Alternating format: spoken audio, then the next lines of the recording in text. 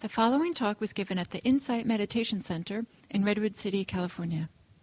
Please visit our website at audiodharma.org. I've been asked to give a guided meditation tonight. And so if you have a meditation method you already like, stick with that. And if you'd like to try this, you're welcome to try it.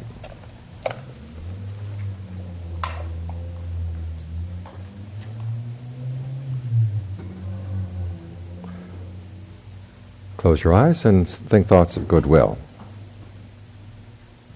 Goodwill is a wish for happiness, your true happiness and the true happiness of others, with the emphasis on the true. True happiness has to come from within. It comes from your actions, your own words, your deeds, your thoughts.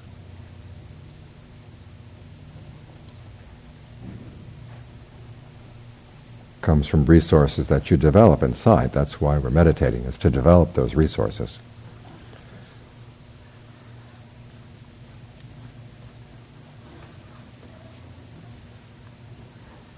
Which means that your true happiness doesn't conflict with the true happiness of anyone else. Because in developing these resources, you don't have to take anything away from anyone else. It's not like the pleasures of the world where one person gains something and someone else will have to lose it. This is something where we work on our inner resources, each of us. And so there's no conflict. So when you wish for your own true happiness, there's nothing selfish about the thought. So think that thought for a minute. May I be truly happy.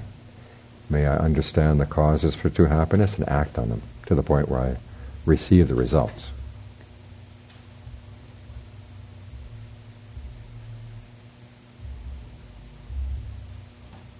And then spread the same thought to others. Start with people who are close to your heart, your family, your very close friends. May they find true happiness too.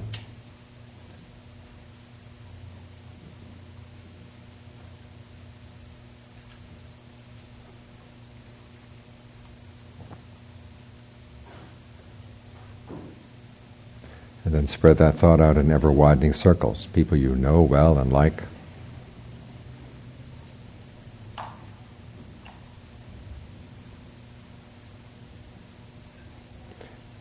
People you like even though you don't know them so well.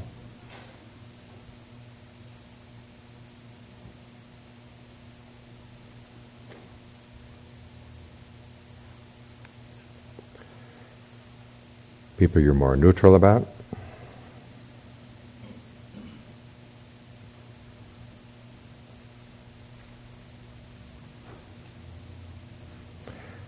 And people you don't like. Remember, the world will be a much better place if everyone could find true happiness within. And you don't gain anything by wishing ill on anybody.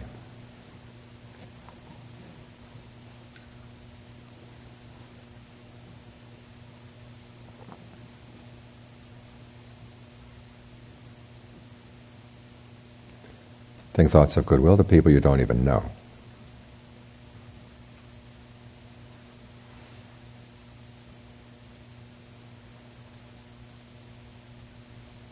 And not just people, living beings of all kinds. East, west, north, south, above and below, out to infinity.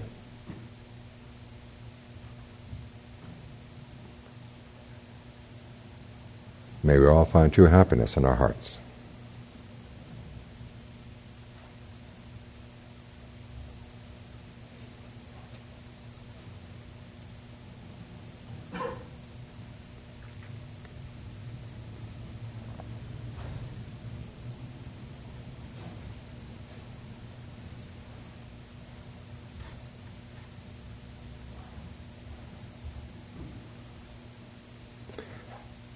Now bring your attention to the breath. Take a couple of good, long, deep in and out breaths and notice where you feel the breathing process. The energy that goes through the body as you breathe in and breathe out. When we talk about breath or breath energy, that's what we mean. The air coming in and out of the nostrils is one thing, but the movement of the energy is what you're really interested in. And if long breathing feels good, keep it up. If it doesn't, you can change. Shorter breathing, more shallow, faster, slower, heavier, lighter.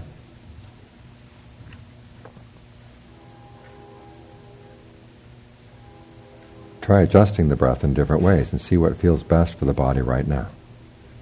Or you can just pose that question in the mind each time you breathe in. What kind of breathing would feel good now? And see how the body responds.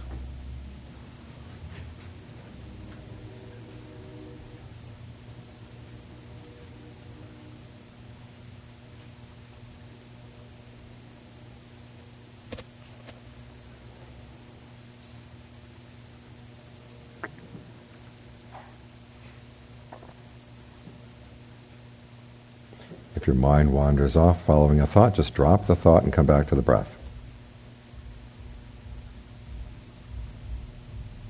If it wanders off again, bring it back again. 10 times, 100 times, don't give in.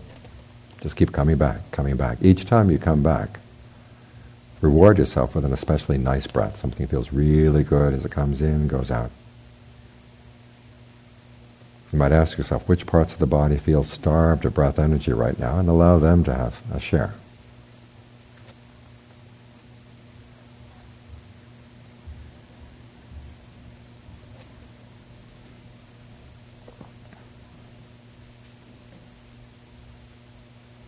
Because the movement of energy in the body isn't confined just to the torso. You can feel it in any part of the body.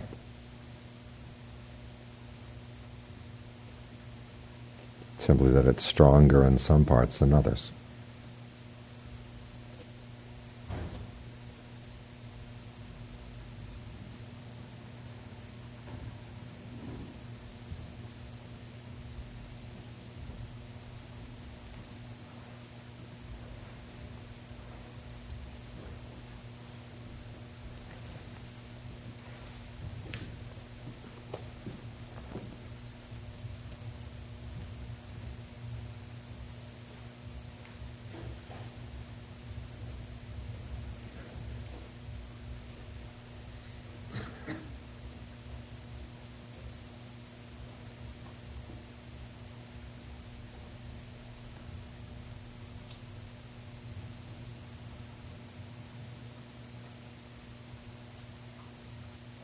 If you're feeling tense, think of the breath relaxing you. If you're feeling tired, think of it giving you energy.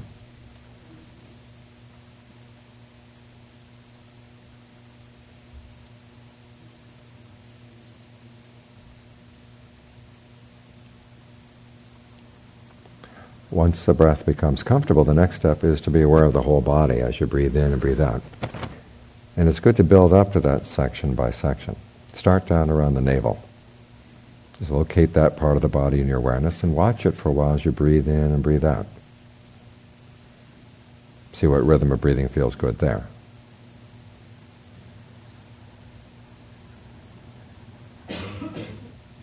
If you notice any tension or tightness in that part of the body, allow it to relax.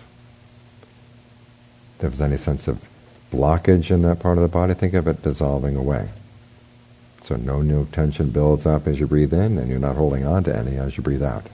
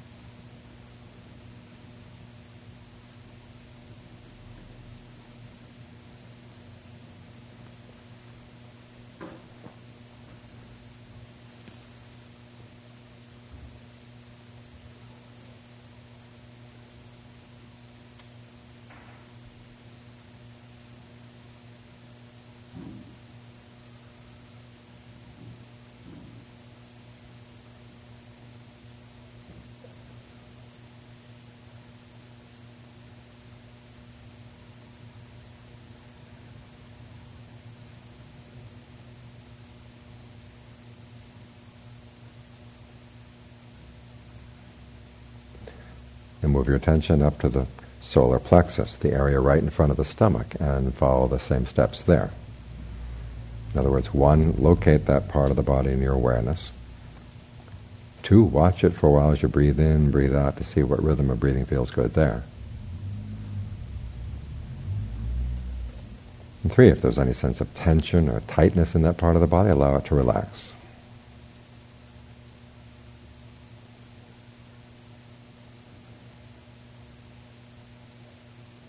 If you want, you can think of breath energy entering the body right there, so you don't have to pull it from anywhere else.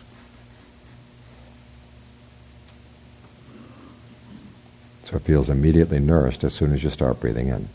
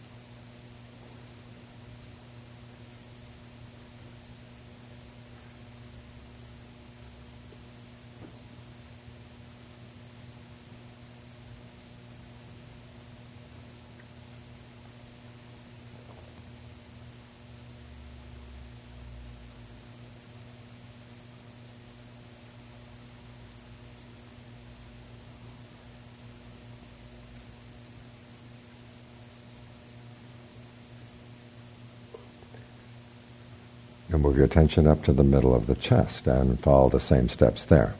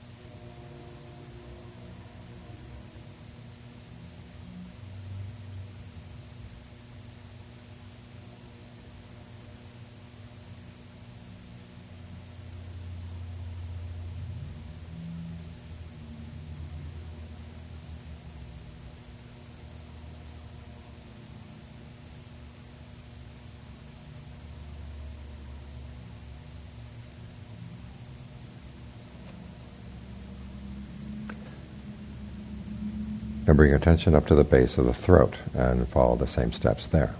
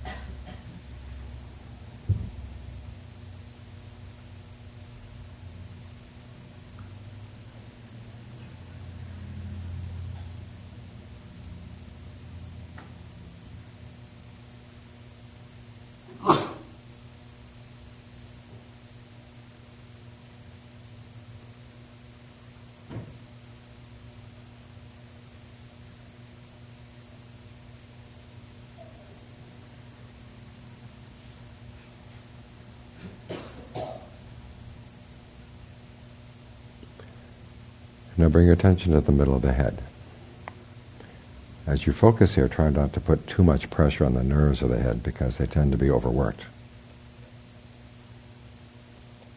As you breathe in, think of breath energy coming in not only through the nose, but also through the eyes and the ears. In from the back of the neck, down from the top of the head.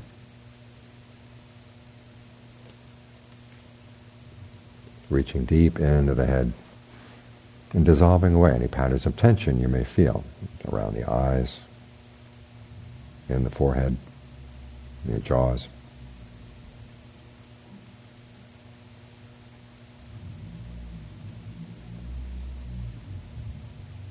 And gradually dissolving those patterns of tension away. With any parts in the head that seem to be unnourished by the breath, think of the breath going deep in there.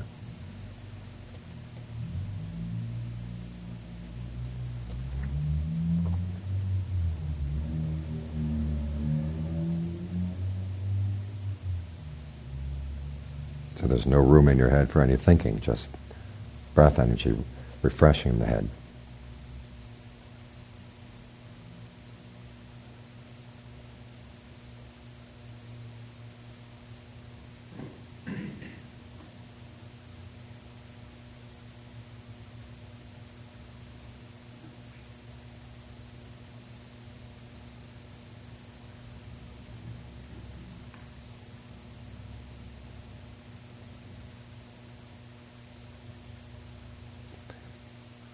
Like a camera whose lens has a focal point that's actually in the lens itself.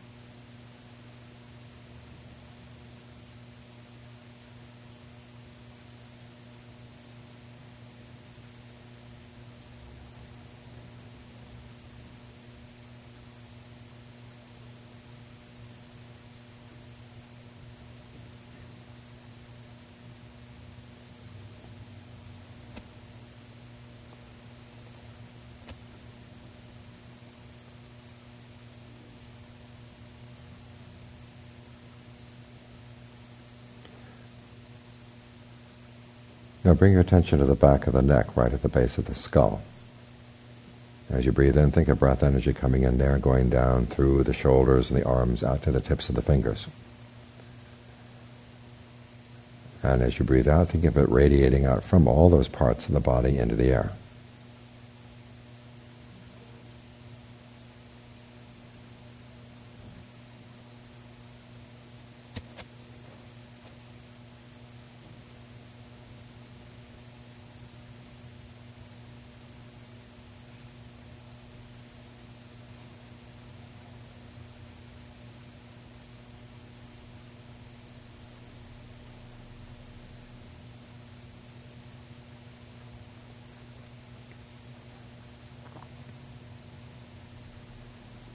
And as you become more sensitive to these parts of the body, try to notice which side may be holding more tension than the other side. And compare shoulders, compare elbows, compare wrists, hands. And if you sense that there's more tension on one side than the other, allow the tense side to relax. And to stay relaxed all the way through the in-breath, all the way through the out.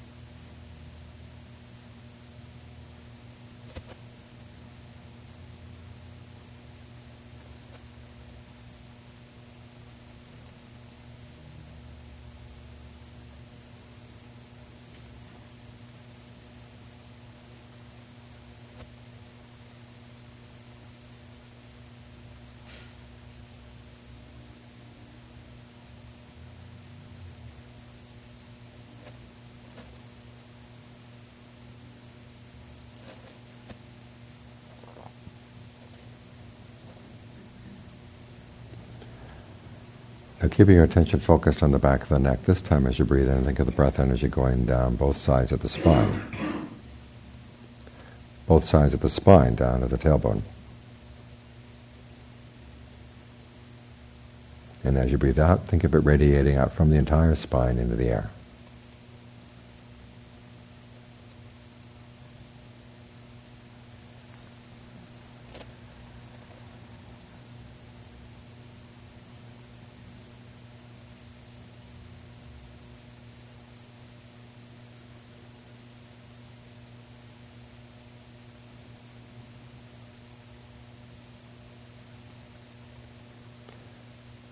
And as you get more sensitive to the back, try to notice if you're holding more tension in the left side than on the right side, or more tension on the right than on the left. Whichever side is holding more tension, allow that to relax. And see if you can keep it relaxed all the way through the in-breath, all the way through the out.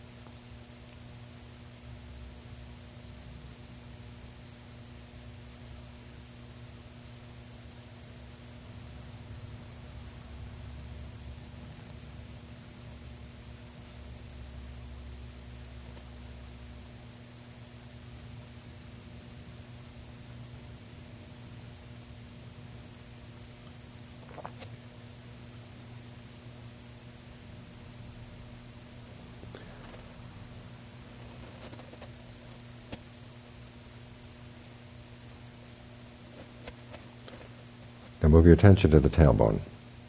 As you breathe in, think of the breath energy coming in there, going down through the hips, the legs, the ankles, the feet, out to the tips of the toes. And as you breathe out, think of it radiating out from those parts of the body into the air.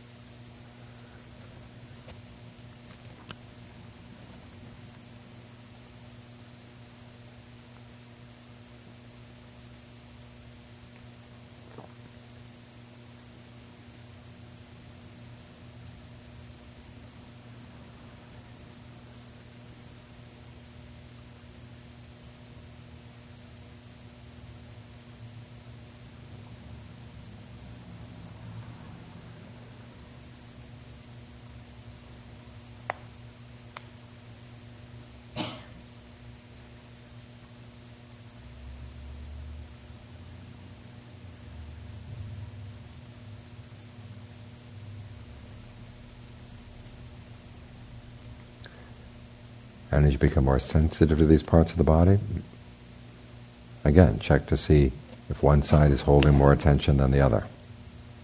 Say in the hips or the thighs, calves, ankles, feet. Wherever you sense that,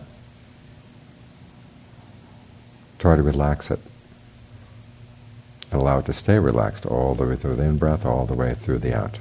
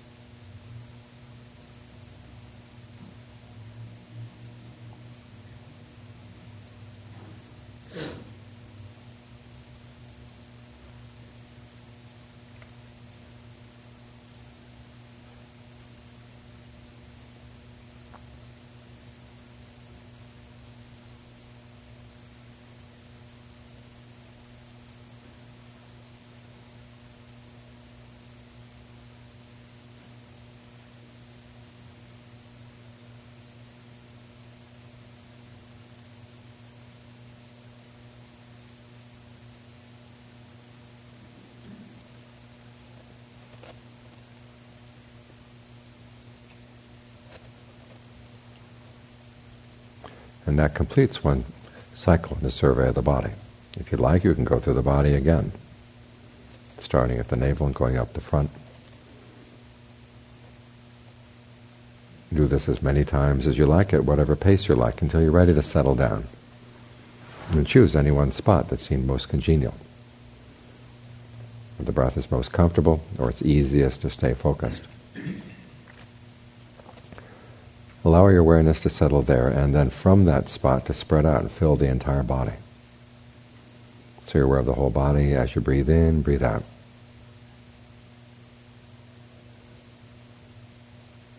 And think of the breath filling the whole body as you breathe in, breathe out. Your awareness will have a tendency to shrink, especially on the out-breath. So remind yourself, each time you breathe in, whole body. Each time you breathe out, whole body. And allow the breath to find whatever rhythm feels best.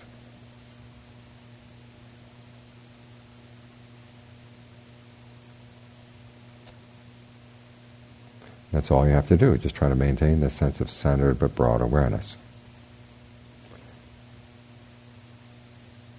It's healing for the body, healing for the mind.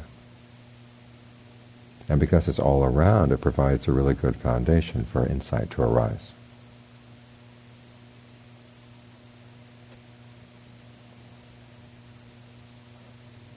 In areas where you ordinarily wouldn't look.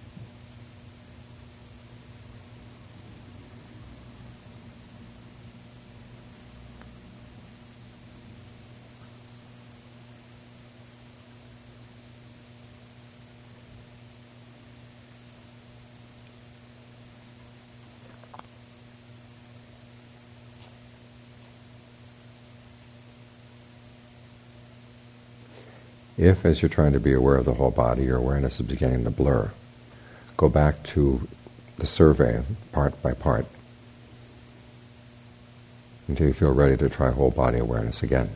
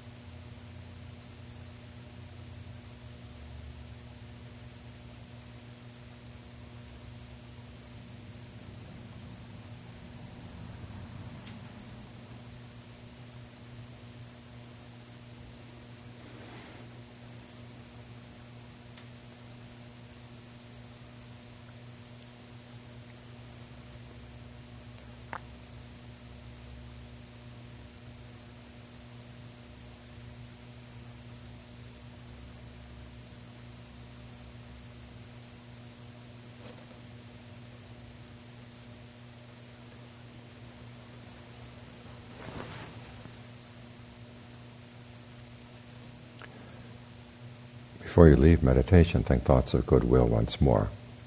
Think of whatever sense of peace or well-being you've felt for the past hour, past 45 minutes.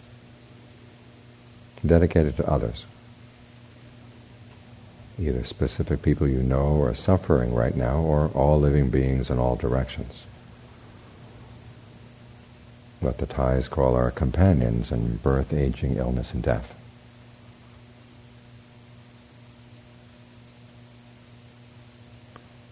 May we all find peace and well-being in our hearts.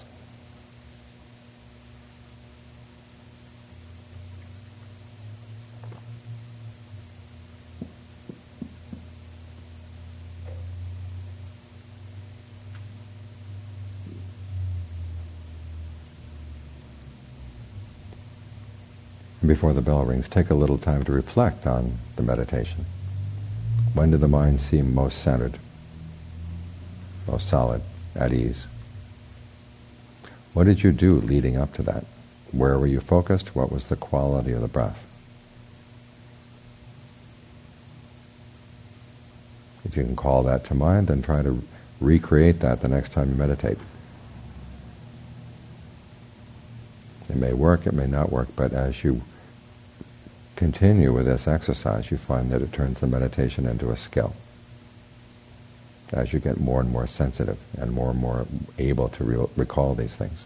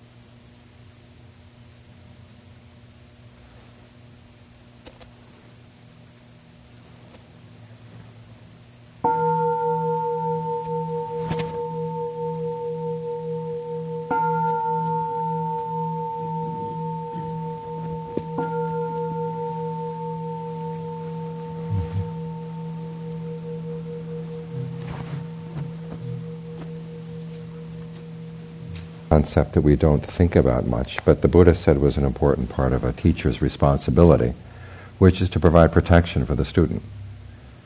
Now, when he's saying this, he's not talking about, setting up a stop sign and stopping the cars as you cross the road. His protection has more been giving guidance on how to make proper choices in areas where it's difficult to make choices. And the fact that he would see that this was an important thing shows a couple of assumptions right there. One, that choices are real, that you really do have some power to make choices in your life to make a difference. And secondly, that something that someone 2,500 years ago noticed about the power of human choice would be relevant today.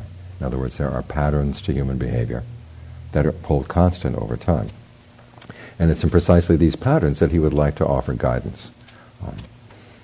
When he gave his first sermon, he right view was the first topic that he taught, and that was basically his way of giving guidance. When you're thinking about choices that you're making in your life, the first thing you think about, well, what are your priorities? Where do you want to go? What do you think is really important in your life? Secondly, once you've got your priorities straight, what is the framework that you use in order to decide what's relevant and what's not relevant to that particular guideline? And then finally, third, once you have that framework in mind, what does it tell you about what you should do in a particular set of circumstances? The issue of priorities, I think I've mentioned to you before, is something we in America tend to have a lot of trouble with. And it's precisely because we have so many demands made on our time, so many people are very insistent about that we buy what they're selling or that we accept what they're trying to tell us.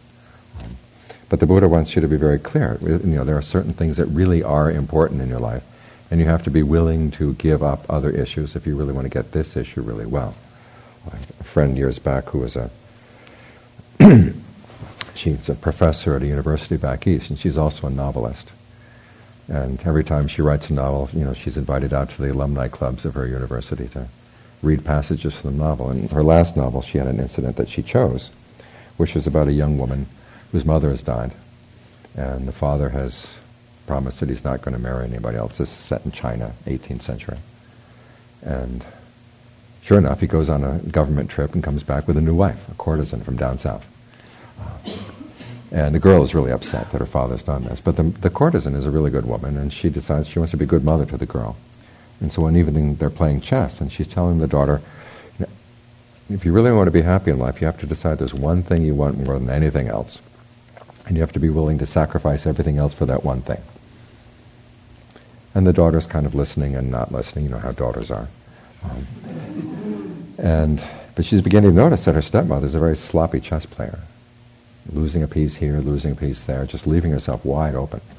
And so this daughter starts getting more aggressive in her chess game. Of course, this is a trap. The mother wins, checkmate. And what she did is she illustrated the principle that she was trying to show. You're willing to give up your pawns and your bishops and some of your rooks, but you get checkmate at the end. And my friend read this to 2 or 3 alumni clubs and had to stop. Nobody liked the message. Everyone wants to win at chess and keep all their pawns.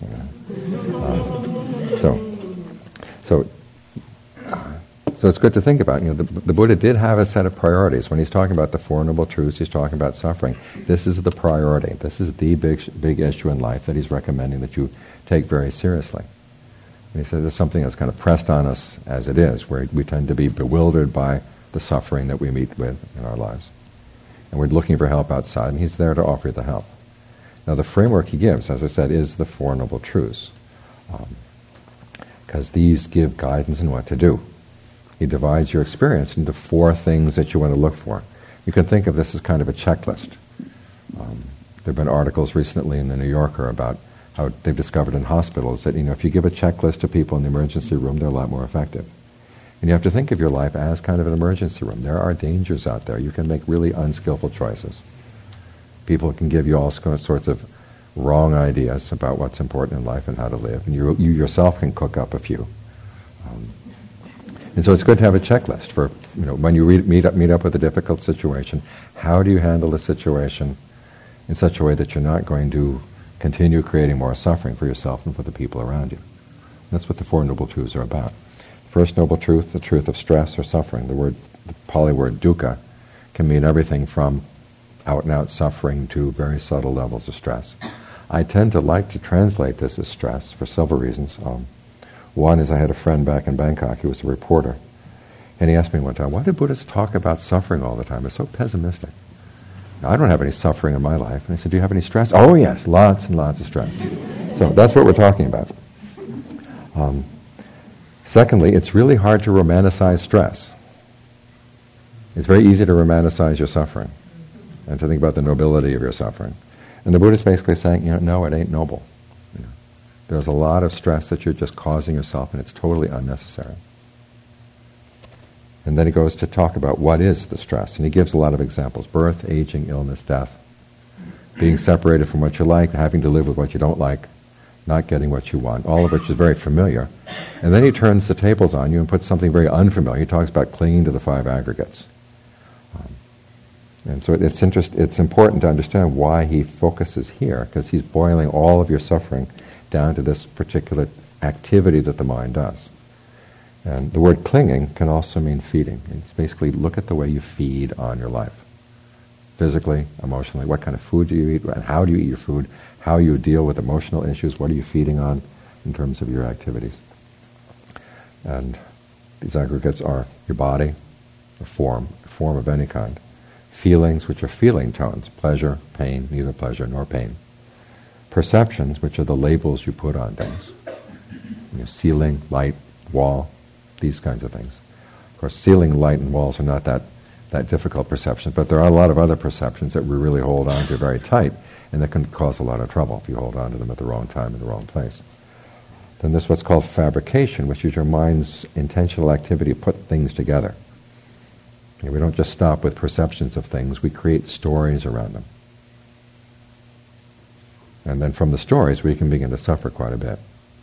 They used to have Amata Dhatu up on the wall over there. Somebody covered it up. You can make a real story about why did they do this? Are they trying to hide the fact of Amata Dhamma? You can create all kinds of suffering around just little things like that. The way you put things together. And then there's finally consciousness, which is your awareness of things. Through the eyes, ears, nose, tongue, body, and mind. And the way we cling to these things, we feed off them. In fact, these 5 activities, you may wonder, well, why did the Buddha divide up your mental activities in these ways? Lots of other ways you could divide up mental activities. But if you think about how you actually feed off of physical food, this is the set of activities that's involved. You've got your form of your body, you've got the form of the food out there. And the question is how you're going to get the food out there in here. Because you've got a problem with pain. There's the pain of hunger. And there's a pleasure, when the hunger has been assuaged. That's what drives you to feed to begin with. Then there are your perceptions. Again, perceiving what is my hunger? What do I really desire? There's a great passage in Member of the Wedding by Carson McCullers. Do you know the book? She's playing a riff on that scene, and I think it's Notes from Underground, when the underground man is complaining he feels like he's caught out in a sandstorm with skin. His skin has been stripped off and he's just being bombarded by sand. That's the existential angst that he feels. That's the Russian version. In Carson McCullers, it's the American version. It's a young girl who's going through a problem, and she's growing up, and it's difficult. And she says, I feel like I've been out in a sandstorm, and I'm stripped of my skin. What I need is a good ice cream cone. So that's one perception of what was going to assuage your hunger. But you think about when you're a little child, this is a lot of how you explore the world. What's good to eat, what's not good to eat. You put a kid in a room, and it's going to wander around. It's going to put everything in the room into its mouth at one point or another to find out what it can eat and what it cannot. So you have the perception of what your hunger is and what's going to assuage your hunger. And then there's fabrication. What are you going to do to get the food you want? Suppose you get a potato. You can't eat the potato raw, but there are other things you can do with the potato to get that potato into your body. That's what fabrication is all about, figuring out how I'm going to get the pleasure I want based on what's given to me. And then there's consciousness. And as the Buddha said, we tend to define ourselves by what we feed on. You look at personal ads. They're all about the pleasures you like to feed on. The kind of food you like, the kind of pleasures you like. And it's because of this that we suffer. That's what he's saying. Now, this is a pretty radical message that he's giving us. You look at the way that you feed on things. The things that you like, you're actually suffering around them. So he's going to be giving you a radical cure. He says the end of suffering is when the mind reaches a point where it doesn't need to feed. Which is hard for us to get our minds around, but he says it is possible. It's something that's transcendent. It's something that doesn't require any conditions at all. Now, to get there, you have to understand what's causing the suffering, the fact that there could be an end, and then what you do in order to put it to an end. What's causing the suffering, he says, is a particular kind of craving. He calls the craving that leads to becoming. Now, this is a technical term. Becoming basically is your sense of who you are in a particular world of experience. Now, right now, okay, you're here in this room, but who are you in this room? Who you are right now depends on what your desires are right now. Now, you might be thinking, okay, when this talk is over, I'm going to go down the road, get some ice cream. Okay, you're not totally here. The world that's relevant to you includes the ice cream store down the road.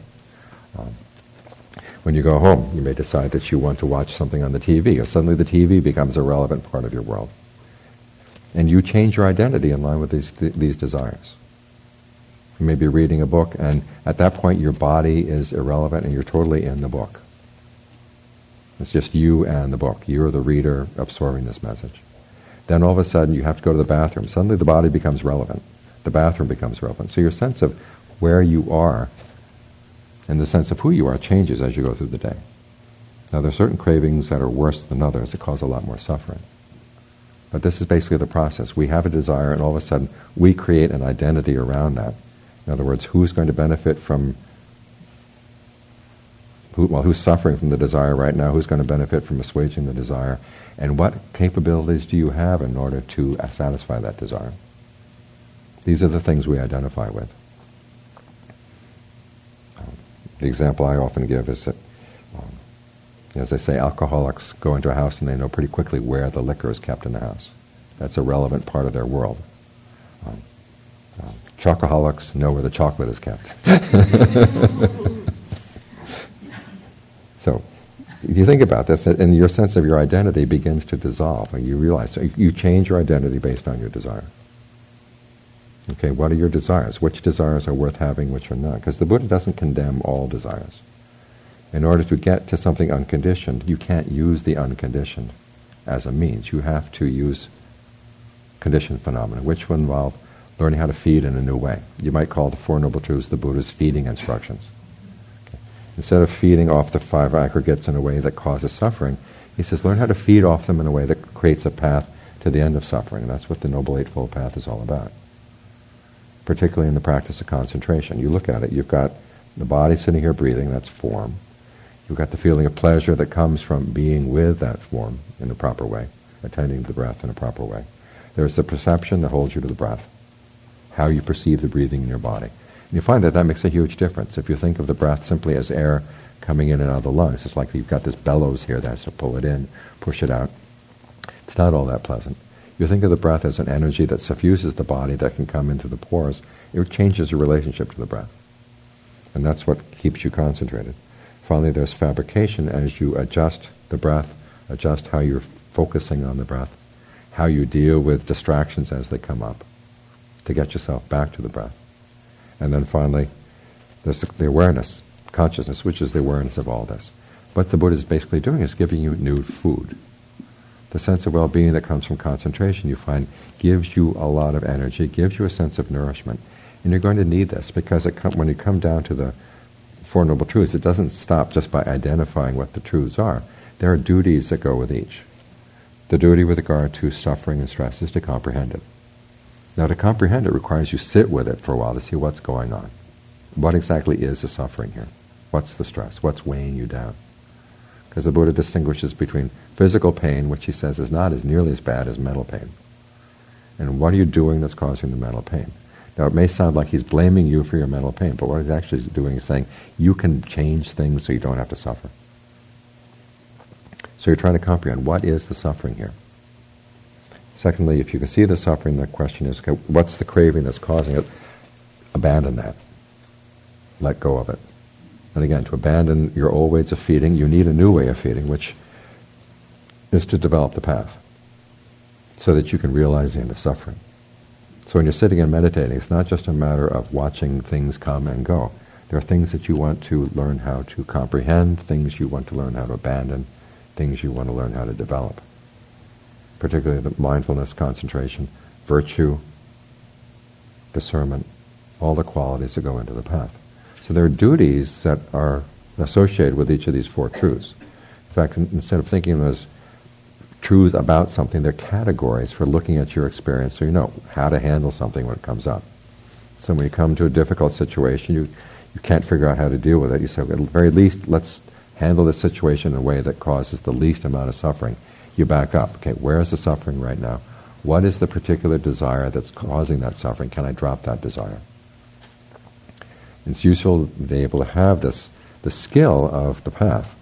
For instance, the skills of concentration, learning how to breathe in a proper way, how to relate to your body in a proper way, so that you have a sense of nourishment, so that the taste of the desire is not so tempting.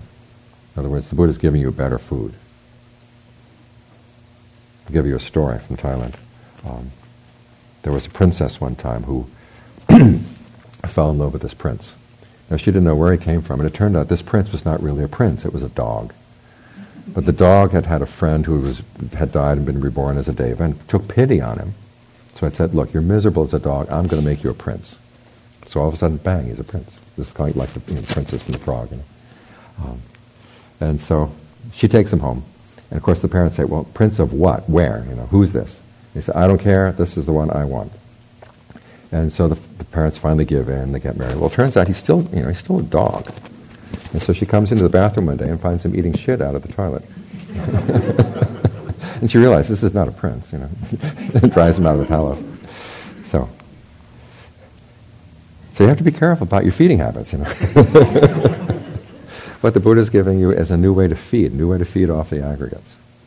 And this is his advice, this is his protection, because if you feed off them in the wrong way, you can cause yourself a lot of suffering.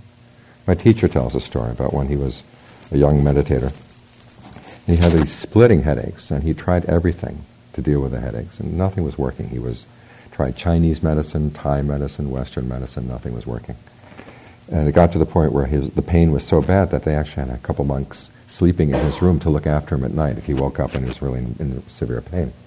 Well, one night he woke up, sat up and looked around, and of course the monks were supposed to be looking after him when they were asleep. And he was thinking, well, a minute, who's looking after whom here? And so he sat for a while, and he said, wait a minute. Here all along I've been trying to get rid of this pain, get rid of the suffering. Suffering is not something to get rid of, it's something to comprehend. I've been doing the wrong duty. And he said that was the insight that really got him on the path. Was realizing, okay, there is something the Buddha recommends. He's not leaving you adrift. He's giving you recommendations precisely what to do. There's another story that's very similar. There was a famous monk named Jokun Na, who was a meditating monk who lived in Bangkok, and he was doing walking meditation outside of his hut one night, and this young monk came to him and said, I don't know what to do. I've just been worrying and worrying and worrying for the past 3 days about what's going to happen to my family without me. And Jokun Na looked at him and says, well, you're performing the wrong duty. Went back into his hut.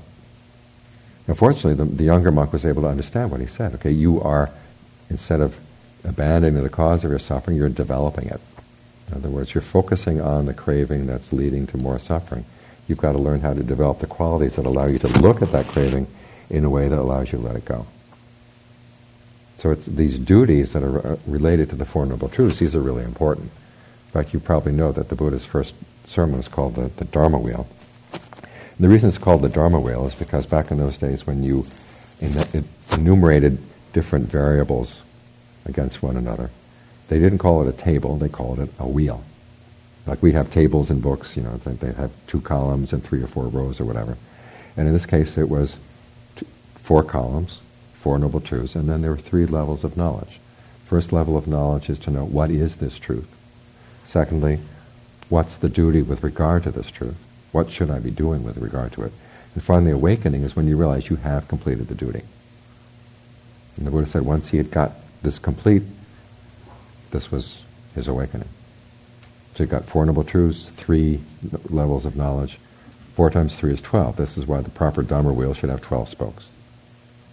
That's what the original Dharma wheel was. And when the Buddha is talking about right view, he actually has several levels that he's talking about. The first level is what's called mundane right view, which is principally about the power of action.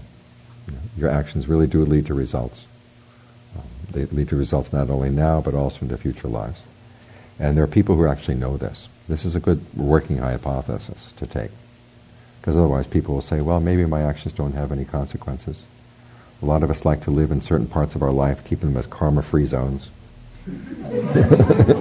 Where what I do here is not going to have consequences. But those remind you, it has consequences all across the board. You've got to be careful. Okay. 1. And then secondly, some people say the issue of rebirth is irrelevant to the practice, but it keeps you really, really scrupulous about all the little things that come into your mind. Suppose you happen to die in the next 2 or 3 minutes, and you've got this bizarre fixation in your mind. That could take you in a really bad place. Do you want that? And so this keeps you scrupulous and on top of your mind at all times. That's what's called the level of mundane right view, i.e. a working hypothesis, which gives you the framework for then applying the Four Noble Truths, which is what's called transcendent right view. But it doesn't stop with transcendent right view, it goes beyond. There's a passage where the Buddha is talking about a higher level of right view where everything conditioned you see as to be abandoned. Now this level comes only when the path has done its duty. And to use an image that the Buddha has, you've got the raft and you're taking it across the river, okay, you've reached the other side. All you need to do now is just let go of the raft and you're on the other side. So that's a third level of right view, in which even the conditioned food of concentration is not good enough. You go for something better and you reach the other side. And then finally there's the level, what they call the Arahant, who has reached the other side, as free of all attachment to views. And they say you can't even describe that person's path at all. Okay, so there are 4 levels. Now you have to ask yourself, which level am I on right now? Because a lot of us want to jump to those last levels. Just let go and everything is okay. I don't need views, I don't want to be attached to views. Relevant to this weekend, it's a very romantic notion that I'm no longer attached to views, because that way you're a better artist. You know? But you're not an artist when you're looking at problems of suffering. You're a flesh and bone person, flesh and blood person, and you've got suffering you've got to deal with. So you've got to be careful about this temptation to want to go straight to the end without having done the work that gets you across that. The Buddha himself says that, and there's a text called the Atthakavagga where he talks about how you can't define the goal in terms of views or precepts or practices, but you can't get there without the proper views or precepts or practices. So it's not that we're trying to train in not having views. We're actually training in learning how to use the proper views. The views we're letting go of are views that are totally irrelevant to the issue of suffering. The Buddha was many times asked questions about, is the world eternal? Is the world not eternal? Is your soul the same as the body, or is your soul something else? Is the cosmos infinite? Is the cosmos finite? These were the big issues back in India. And the Buddha would always say, I don't discuss those. And people got really upset. It's like asking somebody now, are you a Republican or a Democrat? And he's like, I don't discuss that. And people feel you're being irresponsible, Well, back in those days, they thought the Buddha was being irresponsible, but by not talking about whether the world was eternal or what. And there are a lot of religions out there that make that the big issue. The Buddha says it's irrelevant. So you learn how to let go of those views. And also learn views about how you define yourself. Who are you? The Buddha says, don't bother. I mean, for the Romantics, that was the big question, who are you? And the Buddha said, hey, don't ask, it's a waste of time. You've probably heard the story of the man shot by the arrow. The doctor comes and then he says, wait a minute, don't pull the arrow out until I know who shot the arrow, what the arrow was made out of, what kind of feathers it was made of, what kind of bird, what kind of wood. And as the Buddha said, you would die first. Get the arrow out, and then we can talk about these other questions if you're really interested. And usually after the arrow is out, you're not interested in that kind of stuff to begin with. So what the Buddha is teaching here, there are things that you do let go of, but there are certain views that you have to hold on to. And this is the protection that he offers. Because if you go around without any views, you become susceptible to just anything that comes into your mind. I've talked to a couple of people who feel they don't have any views, and you ask them, well, why don't you have any views? And they'll explain.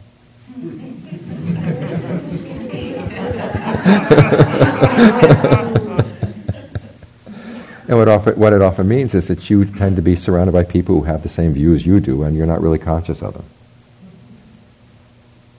But it's good to examine your views, because then you begin to realize, do I really believe this?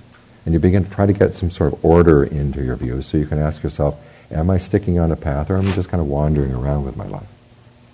And it's the kind of protection that the Buddha is trying to give you, is to provide you with a path, some views you can hold on to. Sometimes you hear the idea that, well, each moment is a unique moment and it requires kind of a unique response. That's from the I Ching. That's not from the Buddha. The Buddha is saying, if you really do want to put an end to suffering, and he's not forcing you. He's not saying you've got to do this, but if you want to put an end to suffering, this is what you got to do. You've got to hold this in mind. Because this framework is going to be useful everywhere. Whatever the problem is that comes up. Where is the suffering? What's causing it? How to comprehend the suffering, how to let go of the cause, how to develop the path, i.e. qualities in your mind and in your actions and in your words that will lead to the realization of the end of suffering. That's the kind of protection he's offering you. When they're telling you not to have any views, they're not offering you protection. They're actually depriving you of the protection you need. So this is how the Buddha was a responsible teacher. He gave a set of guidelines. He never taught bare awareness. He taught appropriate awareness, i.e. looking at things in terms of the Four Noble Truths and their duties. And that, he said, is his gift, and it's the protection that he offers as a teacher. So, those are my thoughts for the evening. Any questions? Any views?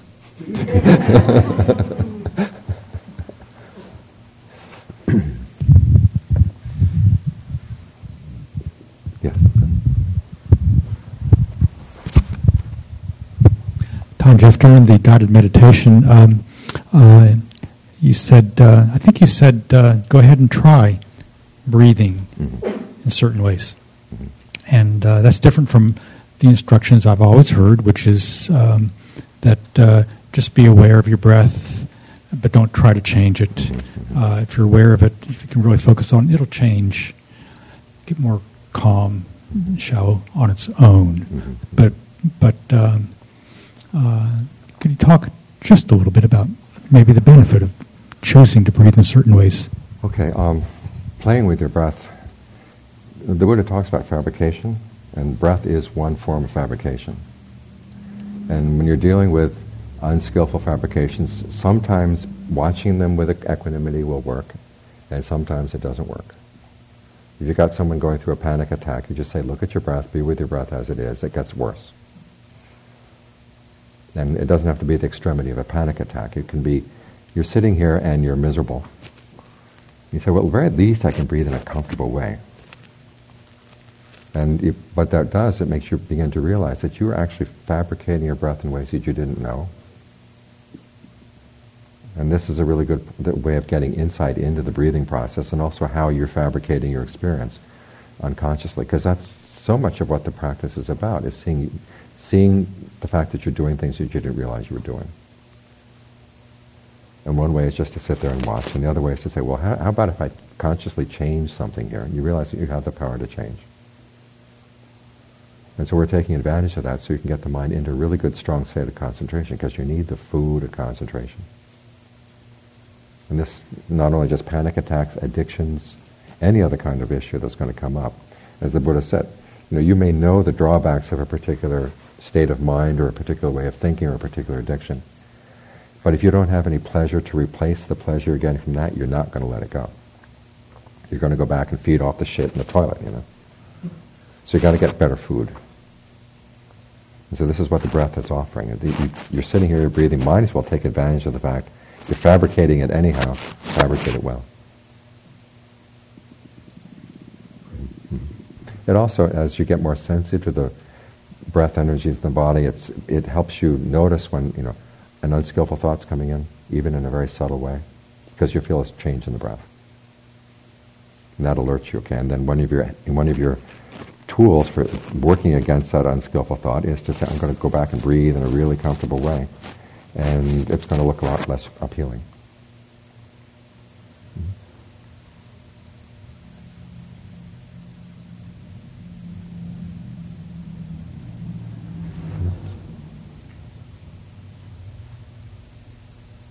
Yes. Get the mic over there.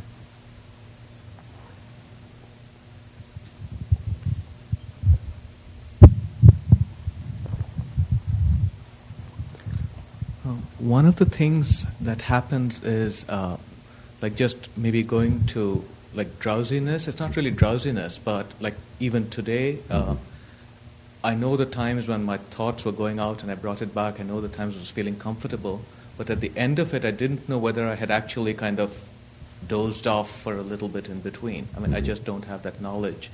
Even at other times when I try meditation, that's a problem that happens, that I'm not aware that I've even that you've wandered maybe off. Dozed off. Yeah. An important thing is when the breath is comfortable, you've got to expand your awareness to fill the whole body and make yourself doubly aware. I'm staying here with the whole body, whole body, whole body. Because if you have that sense of whole body awareness, you won't drift off. But if the awareness is allowed to get smaller and smaller and smaller and smaller, it's gone. Well, this is how we fall asleep. So this is, as soon as this breath starts getting comfortable, that's why the Buddha said immediately, the next step is whole body awareness. That's a way of being kind of keeping you here in the present moment. Thank you. So there's work to be done. It's not just resting. You've got to keep that work going to keep that full, larger range of awareness active. I had one quick follow-up. Is it okay then to move the body at that point? Move it a little bit, yeah. Not enough to disturb the people around you. Thank you. Question?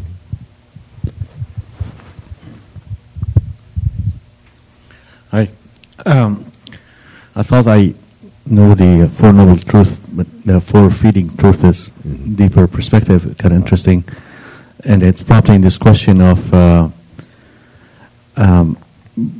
from the desire and the clinging, and here the feeding concept, that there is a level of basic need for feeding, and there's the desire, to feed better and get stronger and do more. So that's where the trick is.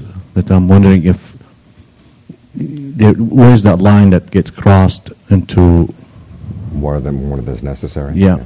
Well, this is one of the reasons why the monastics have a reflection every day on why you're eating your food, why are you wearing clothing, why are you using shelter, why are you using medicine, to give you an idea. Okay, when you cross the line, that you're getting obsessed.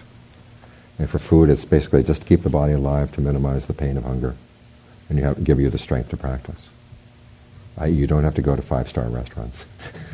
Right, but the question is beyond the feeding, the physical, the body thing is more the emotional need. The emotional. Okay, then the Buddha's offering. There are a lot of things that we feed off on other people that are harmful, both for ourselves and for the people around us. This is why it's good to have that sense of well-being that comes from the concentration, so you can recognize, okay, I'm feeding in an unnecessary way. It's causing unnecessary suffering. Maybe I can drop that. And if you have children, to what extent are you feeding off of your children? To what extent is it, nourishing for them? And to what extent is it becoming oppressive to them? And vice versa. If you have an alternative source of food, you can see this a lot more clearly.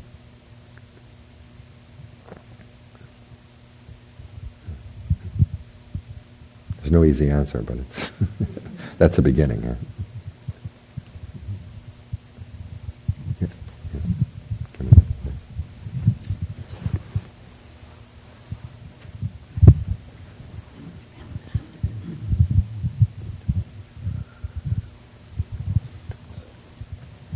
So, if I identify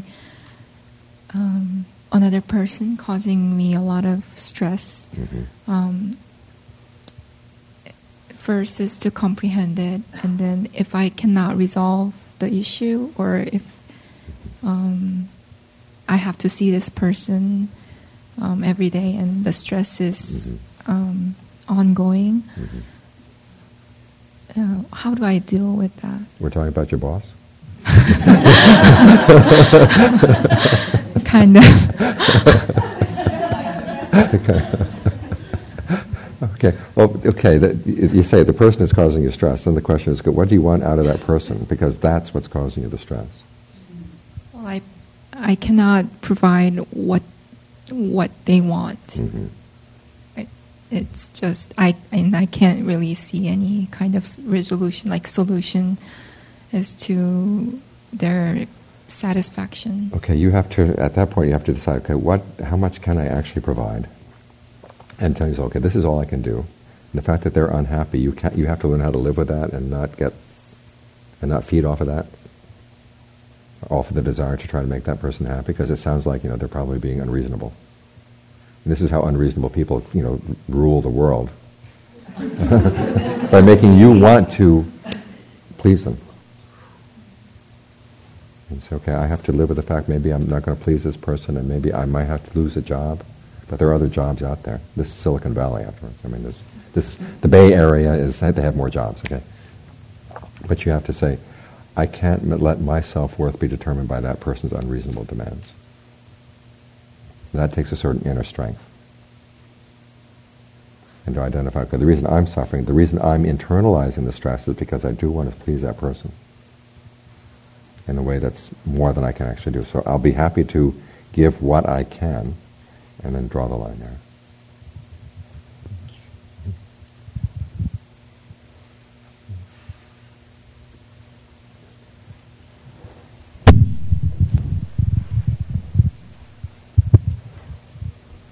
So one view that I'm holding these days that I'm finding helpful is to see the path as the retraining of perception. We're taught to have perceptions of solidity and identity and other things, and they get replaced by the perceptions of anicca, dukkha, anatta, and conditionality. So I'm looking for, I'm very intrigued by the food framework, and I'm looking for a link between them. For example, maybe the food for perception needs to change so that it doesn't rely on the sense of a self, or can you draw a link there? Okay, we have to learn how to use these perceptions selectively. Because if you're going to learn how to perceive things that you used to feed off on and learn how to see that they're not really worthwhile, this is why it requires good, strong concentration to apply these perceptions so they don't become disorienting. Because if you don't have an alternative place to go, then you're without ground. And no matter what they say in the romantics, it's not good to be in a groundless place. You have to be very, very grounded in order to peel yourself away from your other temptations. So say, okay, this, for the time being, I'm going to see my concentration as constant as possible and as pleasant as possible, and this is mine, okay? And then you'd say, everything else beyond this, I'm willing to take apart. But I've got this good solid place right here. And then when that job is done, okay, then you can start turning in on this. But it's when you look at it, when you're trying to get the mind still, you're actually going against those three characteristics, or those three perceptions. You're trying to make it constant, pleasant, under your control. And that's an important part of the path. So, okay, everybody knows it's in constant stress from that self. Okay, done that, let's go. That's not the way it happens. You've got to get this as solid as possible so you can look at everything else and not get disoriented by applying those perceptions there. And also you're learning exactly how far can I push this. And John Mahabua has a great passage. He says, try to prove the Buddha wrong. And you'll run up against the limits of concentration at some point. But see how far you can run with it. Okay. Good.